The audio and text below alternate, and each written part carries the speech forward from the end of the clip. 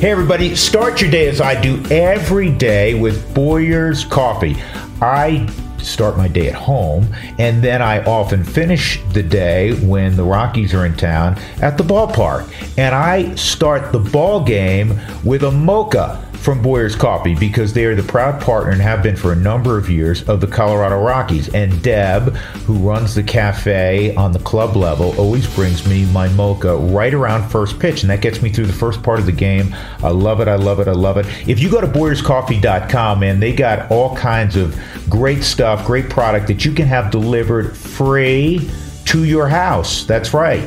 That's how I get it done with the K-Cups. They have a new flavor out, new caramel macchiato. It's deliciously sweet and irresistible, and you can find all of their top-selling brands right there at BoyersCoffee.com. Rocky Mountain Thunder, Hazelnut, French Vanilla, Denver Blend.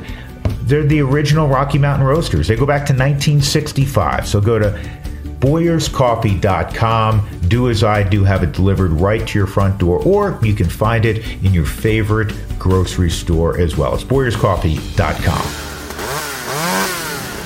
Love my steel products. Tell you about them every week. STIHL. Go to steelusa.com or steeldealers.com, and there's more than 10,000 around the country, so you have one in your neighborhood. It's, again, STIHL, and it's like Christmas, man. If you go on their website and start shopping, I love the battery-powered products. I have a garage full of them. You can get blowers, you can get trimmers, chainsaws. They all are terrific and help cleaning up your yard. You're going to be the most popular person in your neighborhood because you're going to break it out and everybody's going to want to borrow what you have. So go to steelusa.com or steeldealers.com and start shopping. You're going to love it. STIHL. This week on the Drew Goodman Podcast, part 2 of Drew's conversation with Thomas Harding of MLB.com. With Thomas talking about that time he got yelled at by Todd Helton. We're in that tunnel between the clubhouse and the dugout, and he just blows up, and he is screaming at me, and then he says... Those details coming up. Plus, Drew's thoughts on the Rockies' recent struggles, the Colorado Avalanche, and of course... Nikola Jokic. Subscribe to the Drew Goodman Podcast wherever you find podcasts, and please tell a friend. This is the Drew Goodman Podcast. All right, everybody, welcome in. It is show number 149. Glad, as always, that you are along with us. Taping from San Francisco as I get ready to head down to the ballpark for the middle game of a 3-game set against the Giants. I got to bundle up because it's going to be friggin' freezing again. In fact, I was just walking around San Francisco, and I love San Francisco. It is battling back, as so many cities are, after COVID. But man, oh man, it is always sunny and it is always freezing, and the wind is really blowing today. So we'll have to bundle up again tonight for the ball game. Rockies have run into really good starting pitching on this road trip, which is not atypical of being on the road in the National League West, which boasts all 5 teams above 500. You know, it is the first time in a number of years this late into the season, I know it's not super late, but it's far enough into the season that having a division with all 5 teams over 500, very, very unusual. So we'll see how it goes moving forward. I have a couple of stories for you to start this particular program before we get to part 2 with Thomas Harding. Always enjoy talking to Thomas. Buddy Black, what I tell you all the time, is, you know, funny guy, has great stories, has a great memory for stories. You know, I think a lot of people have heard good stories, especially guys that have been in sports for a long time, but they don't always remember them. I'm probably one of those folks. I remember some, but I don't remember as many as others. Anyhow, Buddy Black was telling a story about Ted Simmons. Ted Simmons, who recently went into the Hall of Fame, as you know, was a guy that not only was a great baseball player, but really bright guy. And in the off seasons, when he was a minor leaguer, he would go back to his native Michigan and go to Ann Arbor and work on his degree at the University of Michigan. So one season, at the conclusion of the minor league season, he was hitchhiking with his girlfriend, who later became his wife, back to Ann Arbor. And he gets picked up by this guy in a van. And they have a conversation. All right, well, where are you going? Well, I can get you pretty close. Can't get you right to Ann Arbor, but I'll get you close. And so they settled in. His girlfriend sat in the front of the van, and he sat kind of in the back. And there were all of these instruments and amplifiers in the back of the van. This guy was clearly a musician. So, they're talking, right? They're spending a lot of time in the van on their way toward Detroit, I think it was. They were getting pretty close. And at one point, naturally, the guy who's driving the van says, so what do you do? And he said, well, I'm a professional baseball player. And he said, oh, that's pretty cool. And Ted Simmons said, what do you do? I guess you're into music because I see all these instruments back here, etc. He said, yeah, I'm going to Detroit, and you guys should come by if you get some time. I'm playing a gig at this local bar, and you should come by. And he's like, oh, cool, good deal. So when they got out of the van, they shook hands and everything, and he said, hey, by the way, what's your name if I get a minute to come down to that bar? He said, my name's Bob Seger. How about that? Gets picked up by Bob Seger before Bob Seger made it. No, the Silver Bullet Band was not in the far back of the van. I thought that was a great story, though. Funny story, right? Back when people hitchhiked. I think if you mention hitchhiking to most kids today, they go, what's that? I mean, you put your thumb out and people come by and pick you up. Another story that I wanted to share with you. So on Saturday, the Rockies are playing in Arizona, and it's Kentucky Derby Day, right? So I'm thinking, you know what? We usually put a pool together for the Kentucky Derby. And I'm not a big horse race guy. I don't follow it that closely. I mean, it's a great event. It's a cool event.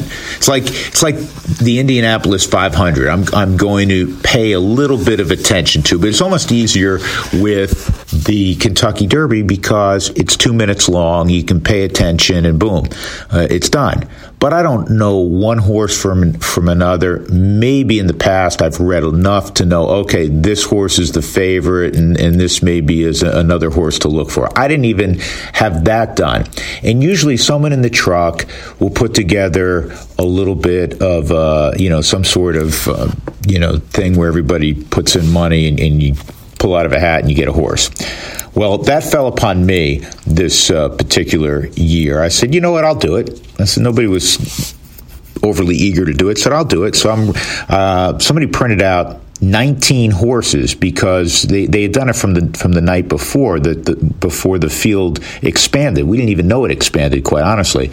So there's 19 horses. I write them all down on a piece of paper. I rip them up. I put them in a hat, and I go around the truck. I put my partner, Jeff Hewson, in, and everybody, I think it was like $5 each. Everybody got a couple of horses, and then the race took place. We forgot to even watch it live. I saw literally the last 15 seconds of it, and down the stretch they come.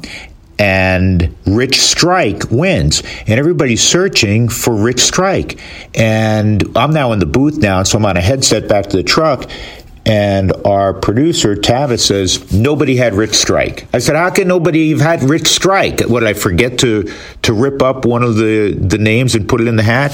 He said, no, evidently Rich Strike was added this morning. And I didn't even know they could do that, such a thing. And I was like, what do you mean he was added this morning? He said, yeah, and the list of horses that we used was from last night.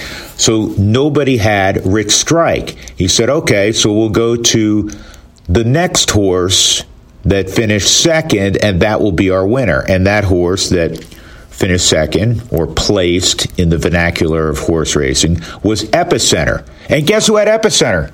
I did. So I was the big winner.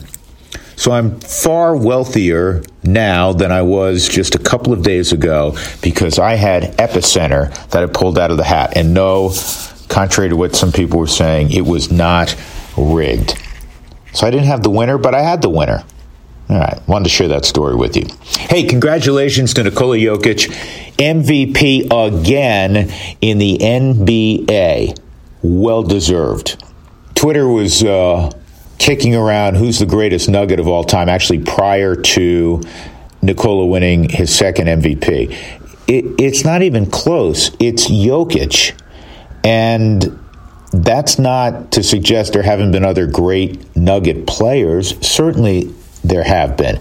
But there's never been an MVP, and this guy's won it back-to-back, and he deserved to win it back-to-back, and he was better this year than he was last year. You go all the way back to David Thompson. David Thompson was probably the most exciting player to ever play professional basketball in Denver. There was Carmelo Anthony, and I was around for calling the games when Carmelo was a rookie. One of the great scorers ever to play pro basketball, obviously, in Denver. Same thing for Alex English. But they were more one-dimensional. Dikembe Mutombo, great player, but one-dimensional on the other end of the floor and being a rim protector. Dan Issel, very, very good player. But when you talk about everything that Jokic has done at the level he's done it, 27-plus points this year, almost 14 rebounds a game, almost 8 assists a game. And he did it without, and this has been pointed out in every corner of the state, and everybody who follows the Nuggets and was trying to make a case for Jokic over Embiid, over Giannis. He didn't have the supporting cast that those guys had. Embiid had Harden after the trade. Yeah, he didn't have Simmons early. So to me, it was a no-brainer. It was well-deserved. Congratulations to Jokic. And yes, he's the greatest Nugget of all time. And right now, he's among the greatest athletes to ever play in Denver in the 4 major sports. Not going to kick that thing around in this particular show, but he's right there. And he's young, man. It's even more remarkable he's a second-round pick. That's like being, a seventh-round pick in the NFL. Good stuff, though. Good stuff. You know what's good stuff? The Avalanche. They sweep Nashville. And what was most impressive for me, and I know they swept through the first round last year, and we know they've lost 3 straight second-round series. I don't think that's going to happen this year because the focus, the intensity after the blowout win in Game 1, 7-2, that intensity remained for all 4 games. There wasn't, we're going to take, the foot off the gas, that sort of thing. Never saw that. Even when Darcy Kemper went down, the good news is, Kemper's going to be fine, evidently. They played with grit. They played with virtually the same intensity, for 12 periods of ice hockey, or at least close to that. So 12 to go, as I keep tweeting out. Every time they win, it's like the 16 W hats from the last time they won the Cup. 4 down, 12 to go. Go Avs, go. Rockies very quickly. They're in the midst of a road trip, and then it's going to be back home. They're seeing the Giants for the first time, and yes, you're seeing really good pitching, and you're going to see really good pitching when you play in the NL West, which makes it imperative that you do the little things. You get that clutch hit. You play sound defense. And that's one area I haven't talked a lot about, but they haven't been nearly as good defensively as we've seen them in the recent past. And I know a lot of the errors came, or a good portion of them came in that one series where they played very poorly in Philadelphia. But there have been too many games where there's an error here or an error there, and they have to tighten up the ship. Because games inside the NL West, when they're well pitched, come down to 90 feet here, 90 feet there, clutch hit there, clutch hit there. So that's, a bit of a concern. And so hopefully going forward, they'll be able to clean that up. All right, I'm going to continue on with my conversation with Thomas Harding because we kick around things in baseball and hockey, and it's always a good visit, and that's why we're going to get 2 parts to it. I hope you caught part 1 last week. This is part 2 with my buddy from MLB.com who covers the Rockies on a regular basis, brought to you by Ideal Home Loans, Thomas Harding. Well, Thomas, you are unlike, I'm not going to throw the writers under the bus. Writers have a tough job, especially sports writers, especially sports columnists. But you always have a sunny disposition, which is one of the reasons I love you. And I would imagine through the years, you have had many interviews that stand out, subjects that stand out. So off the top of your head, I'm kind of surprising you with this. Who are the guys from a Rockies standpoint that you've interviewed that you say, man, that was really enjoyable for the following reasons? Who jumps out at you? Well, I think Ubaldo Jimenez always jumps out because Ubaldo is like, for example, coming out of the Dominican Republic, the education system is not the best in the world. In fact, at one point I was told that the average child drops out of school at age 10. But he came out, his mother wanted him to be a doctor. I think he's got some people that are educated in the family, just finished his college degree. But when you talk to them, when you talk to Ubaldo, you were talking to someone that it wasn't just his life wasn't just the 60 feet and 6 inches between the rubber and the plate.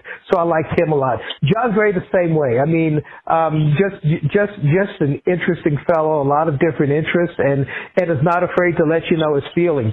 Another guy that I enjoyed talking to, and sometimes it was a bit of a spar, was Todd Helton. And he was a guy that I actually watched and covered when he played football at Tennessee, and also even when he was in high school at Nashville Central High School.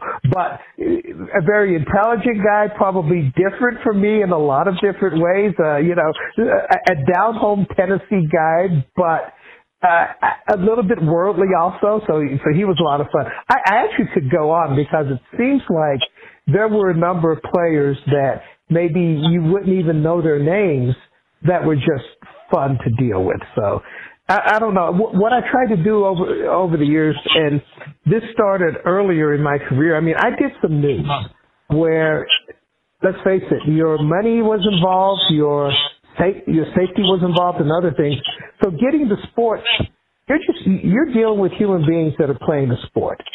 I'm not saying, I mean, it's a great job to have, but the Republic isn't hinging on what they do on that particular day. And sometimes I think that people just kind of look at them as robots, but I like to get their personality and find out more about them. And I hope that comes through when I write about them. No, I think it does. I got to tell you a quick aside about Helton, because Todd was, he's sneaky funny, sneaky witty, and anybody who has a really good wit, I always feel is you got to be pretty sharp, got to be pretty bright when you have a sharp wit, and Todd does. And Todd could be moody, mercurial, but I agree with you. Todd is interesting. He's best when talking about anything or any subject other than himself, because he had true humility. Yeah, I would agree with that. And he really did, within that group, try to give himself over to the others there. I mean, now, he had a lot of pride in hitting. He had a lot of pride in hitting. And I never will forget being yelled at by him one day. What happened was he was going through a slump, and he hadn't been talking much. And I said, Todd, I'd like to talk to you. He's like, I'll talk to you later. Kind of went away. So we're in that tunnel between the clubhouse and the dugout. And he's like, what do you want? And I go, well, you know what I want. And he just blows up, and he is almost screaming at me. And then he says,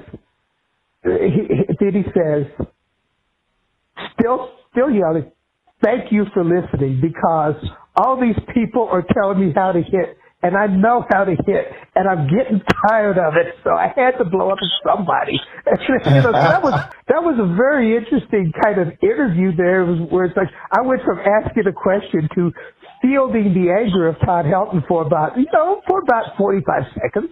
But that's kind of, he was a real person, and I think that sometimes when you're a quote-unquote baseball hero, you almost built up to mythical proportions, and we all know that they're people, they have problems, they do things that are, and they're not easy to get along with at times. At times they are. But Todd was a real person, and I really enjoyed that he kind of let his humanity out.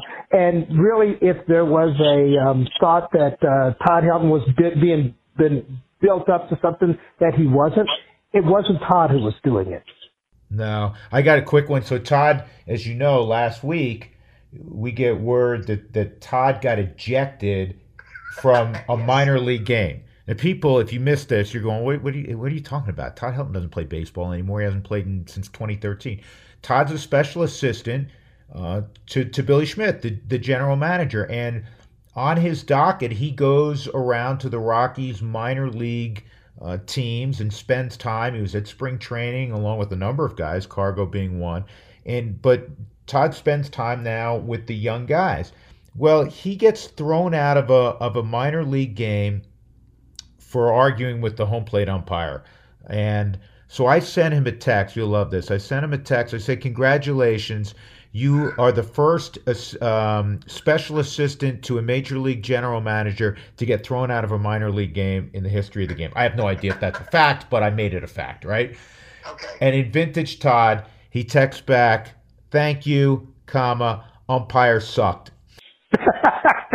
That is Todd. That is, right? And that's the thing. Yeah, that's exactly. If you texted him for a comment about it or whatever, he may not have gotten back. But something like that, he had a point to make, and he made it. Yeah, and then the next morning I get one. How are you doing? I mean, he's so random. I mean, he's a piece of work. But he summed it up very quickly. Thank you for the compliment, and the umpire sucked. That's right, and that is so Todd. Just a guy competing, trying to win a game. He probably would have, if they had text back then, probably would have texted you when he was in high school, or texted one of his buddies the exact same thing. I always say this real quick. We all know this. We all know Todd's story, etc. He's going to go to the Hall of Fame, which he deserves. This dude, man, was the Gatorade Player of the Year in football and baseball in Tennessee. Goes to University of Tennessee, starting quarterback till he gets hurt. Peyton takes over.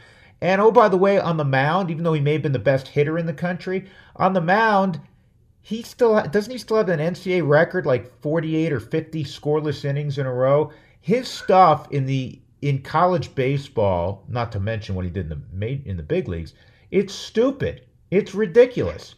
Yeah, he kind of threw from that low sidearm angle as a closer. And I watched him. I mean, and it's funny, too, because when I say this, people do a double take. I watched him scramble 50 yards for a touchdown against Vanderbilt. Nobody saw Todd scramble in the major league. Running wasn't exactly his thing, but I saw him scramble for a touchdown. I remember watching him in the high school football all-star game, though. And at that time, I didn't know that Peyton Manning was coming. But I watched him like, this guy is athletic enough to move to linebacker or a defensive back, or kind of like a strong safety, because his brother had been a linebacker at Alabama when they won the 91 national championship. I always thought that there were different things that he could do, but Todd didn't particularly enjoy football. He didn't enjoy all the practices and all the meetings and all the sitting around the X's and O's of it. He wanted to play, and he ended up in the right sport. He ended up in the right sport, but, you remember such things. In high school, he did. He ran well. He was a center fielder at Knoxville Central, and yes, he could move, but what an incredible athlete. But if you talk to him about it, you'd think he was like the worst guy on the team. So, hey, moving on, I want to bring up you wrote a piece, and you write so many good pieces. I mean, for what I do, I read you all the time because it's part of my homework as I prepare for, a game, a series, a team, staying up to speed on our guys, if you will, who populate the Rockies clubhouse. But you wrote a piece on a young minor league catcher in the Rockies organization who's in Spokane right now. And this young man is out of Eastern Kentucky. His name's A.J. Lewis. I just checked today. He has 9 at-bats. Drew Romo's the big star there. This guy probably will never play in the big leagues. I don't want to, sell anybody short. Probably will never play in the big leagues. But he may work in a big league front office because he's completing his master's at Northwestern right now. And the reason I'm bringing him up and getting really long-winded is he is an African-American catcher, and that seems to be very unusual now in the game at any level, not just the big leagues. And fortunately, there are more young black players getting drafted, but you don't see them behind the plate. Why you Thomas? Well, I'm hoping that changes with a lot of the efforts to get more black players playing. And this is my theory on it, and I think it's a pretty valid theory. And one of the things in that article, and when I talked to A.J. Lewis, I had done a lot of research on him, and he gets asked, why aren't there more black catchers? I mean, here's a guy who just came out of college. How is he going to answer that question? I mean, really, you know?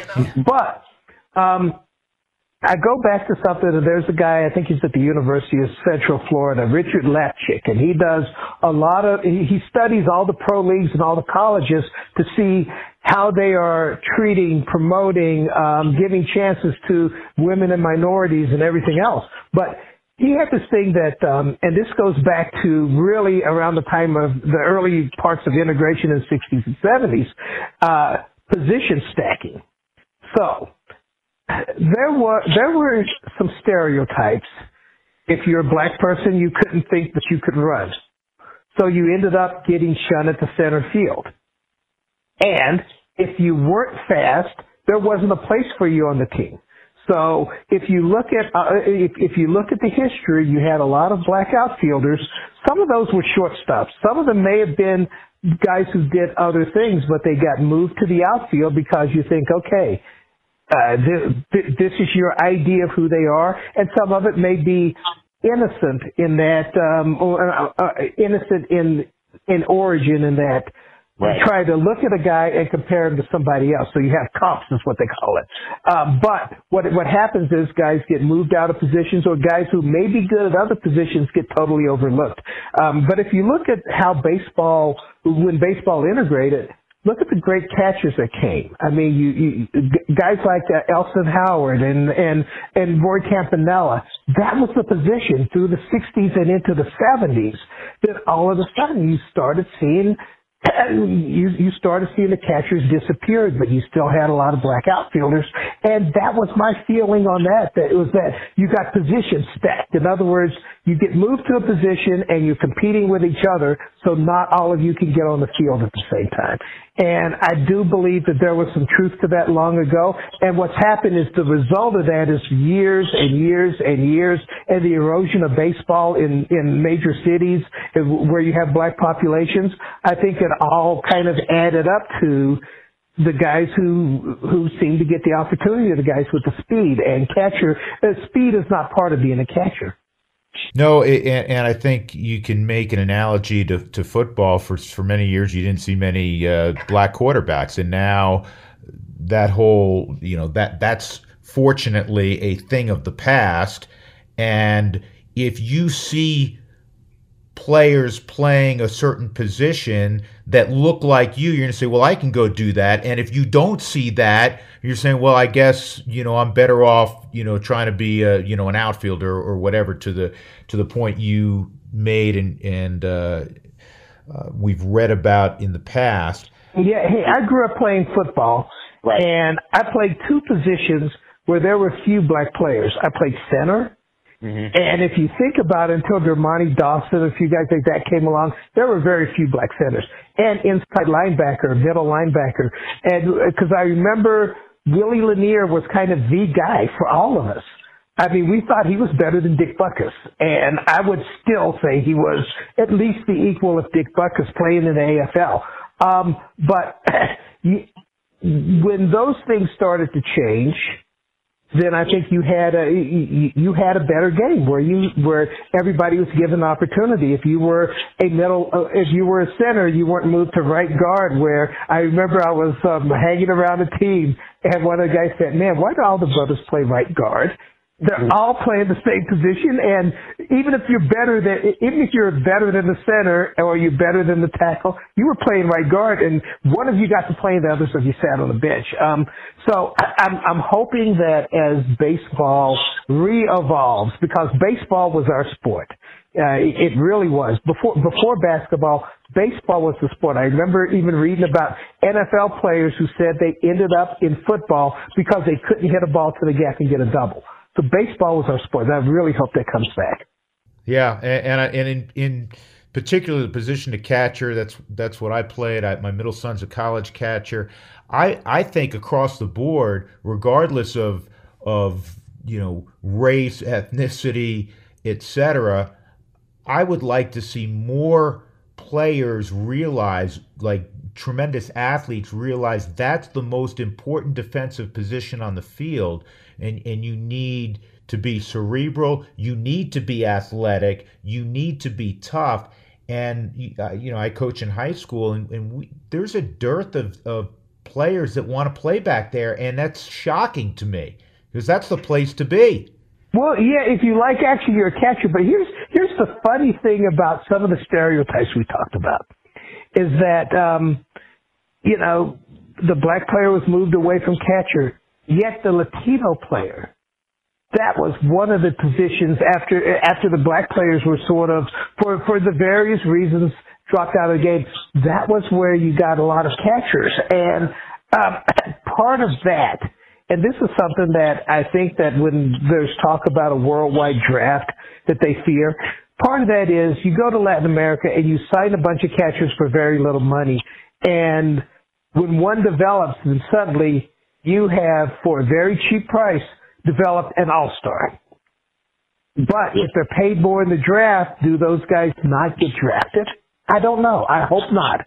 It's interesting, but great piece. And for those that they get a moment, go to MLB.com and look up Thomas's piece on A.J. Lewis. More with Thomas Harding from MLB.com in a moment, but first this for Ideal Home Loans.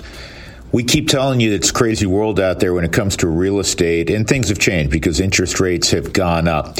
So you may be asking me, okay, how can Ideal Home Loans help you out? A lot of people are staying in their homes now and remodeling. Well, that costs money as well. And they can give you the best plan of attack in terms of remodeling your home.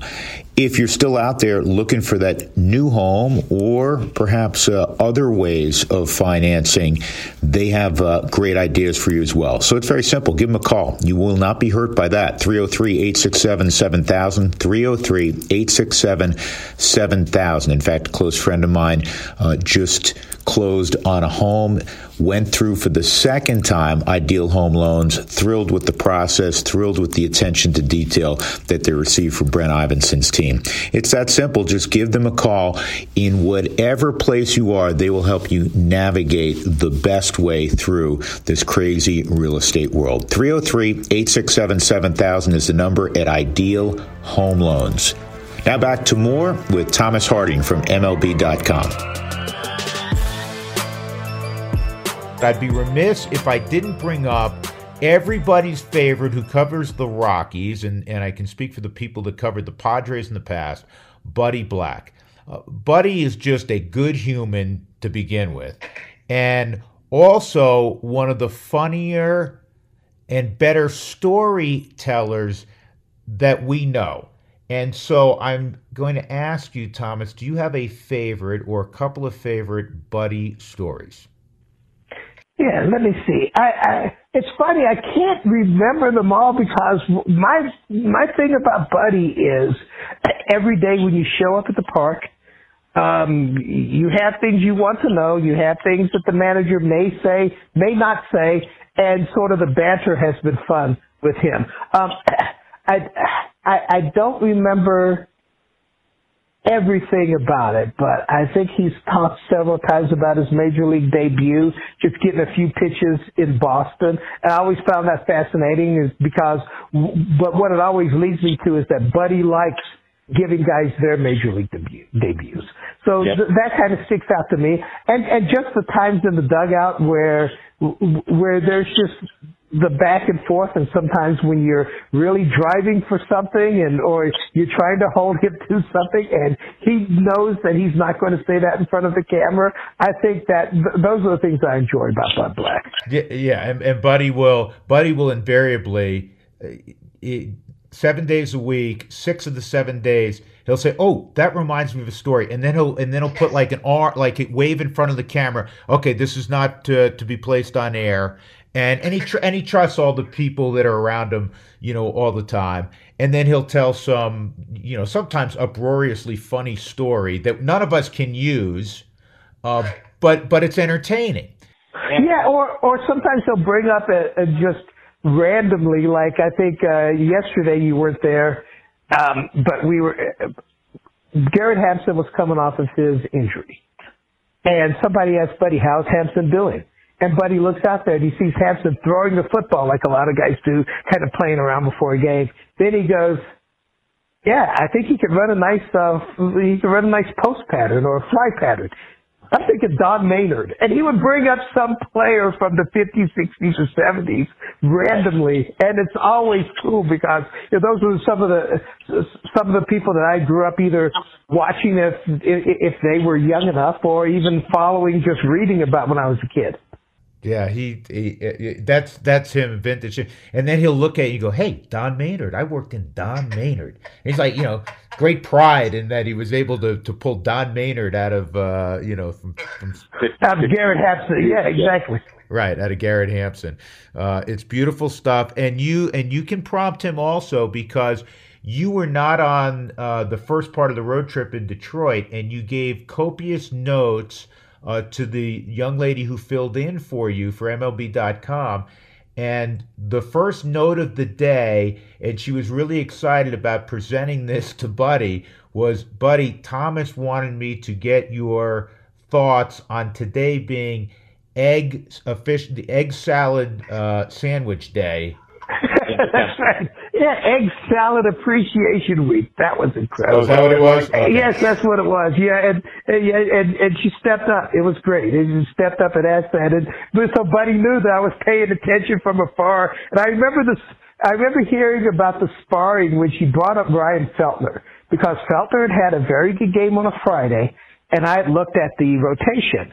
And it's like, gee, the Rockies are going to need a pitcher next Wednesday, and it fits right in with Feltner. And so she brings up Feltner. And Dawn Clemish is her name, really good writer, covers a lot of teams for us. She works in Detroit and Tampa Bay. And Buddy was like, "But I don't speak about minor leaguers or whatever." But you could tell there was some sparring, and you could tell, I could almost see the look on Buddy's face that, she knows what's going on here, so. Yeah, that was good. Yeah, but Buddy is fun, and he makes our lives that much more entertaining, covering a team on a day-to-day basis. Thomas, you do it as well as anybody out there. I appreciate, as always, the time.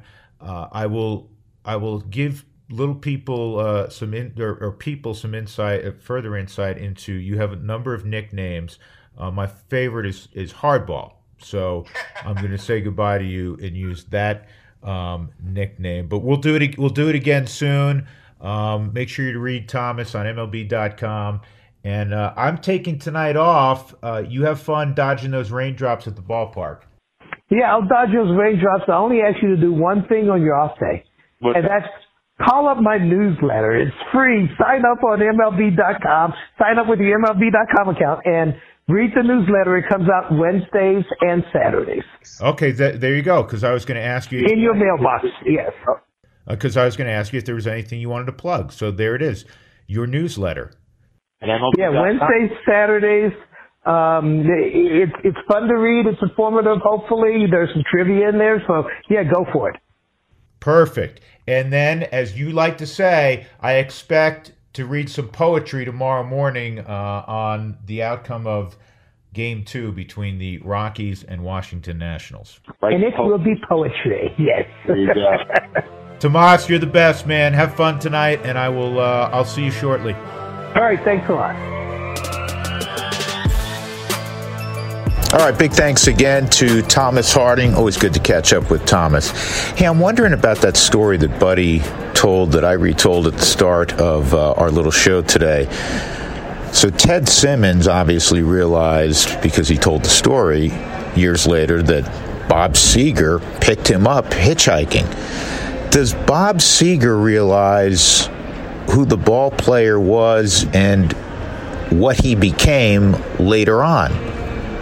Like, does Bob Seger realize that Ted Simmons became a great player? I don't know. I don't know if Bob Seger is much of a baseball fan.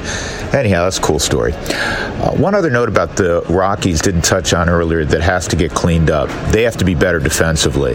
There have been too many games where, even if it's not quote-unquote an error, there are outs that should be put away that have not been. They have to clean things up defensively. Now, on one hand, they lead baseball by far in double plays turned, and they historically have because they've had so many pitchers that are adept at getting ground balls. And this goes back to 93. They've turned more double plays since their inception in 93 than any other team in baseball. So the double plays have been good, but they've left outs out there, and there have been too many errors. Not just in that Philadelphia series. Watching them in San Francisco, there's been a number of games where you'd say, boy, that wasn't clean. That was sloppy. That has to clean up, if you will, going forward. All right, out of time. We'll get together in a week. Chris Forbes will be joining us next week. He is the Rockies farm director. You'll get a lowdown on all things minor league and some of the players that hopefully will be impacting the Rockies in the not-too-distant future. A reminder to join the DNVR crew and Patrick Lyons and the DNVR Rockies podcast and all written material with the Rockies and all the DNVR good stuff they have on all the teams in our region. So make sure you download and subscribe. We'll talk again next week. Take care. Be safe, everyone. And thanks for spreading the word about our podcast. See ya.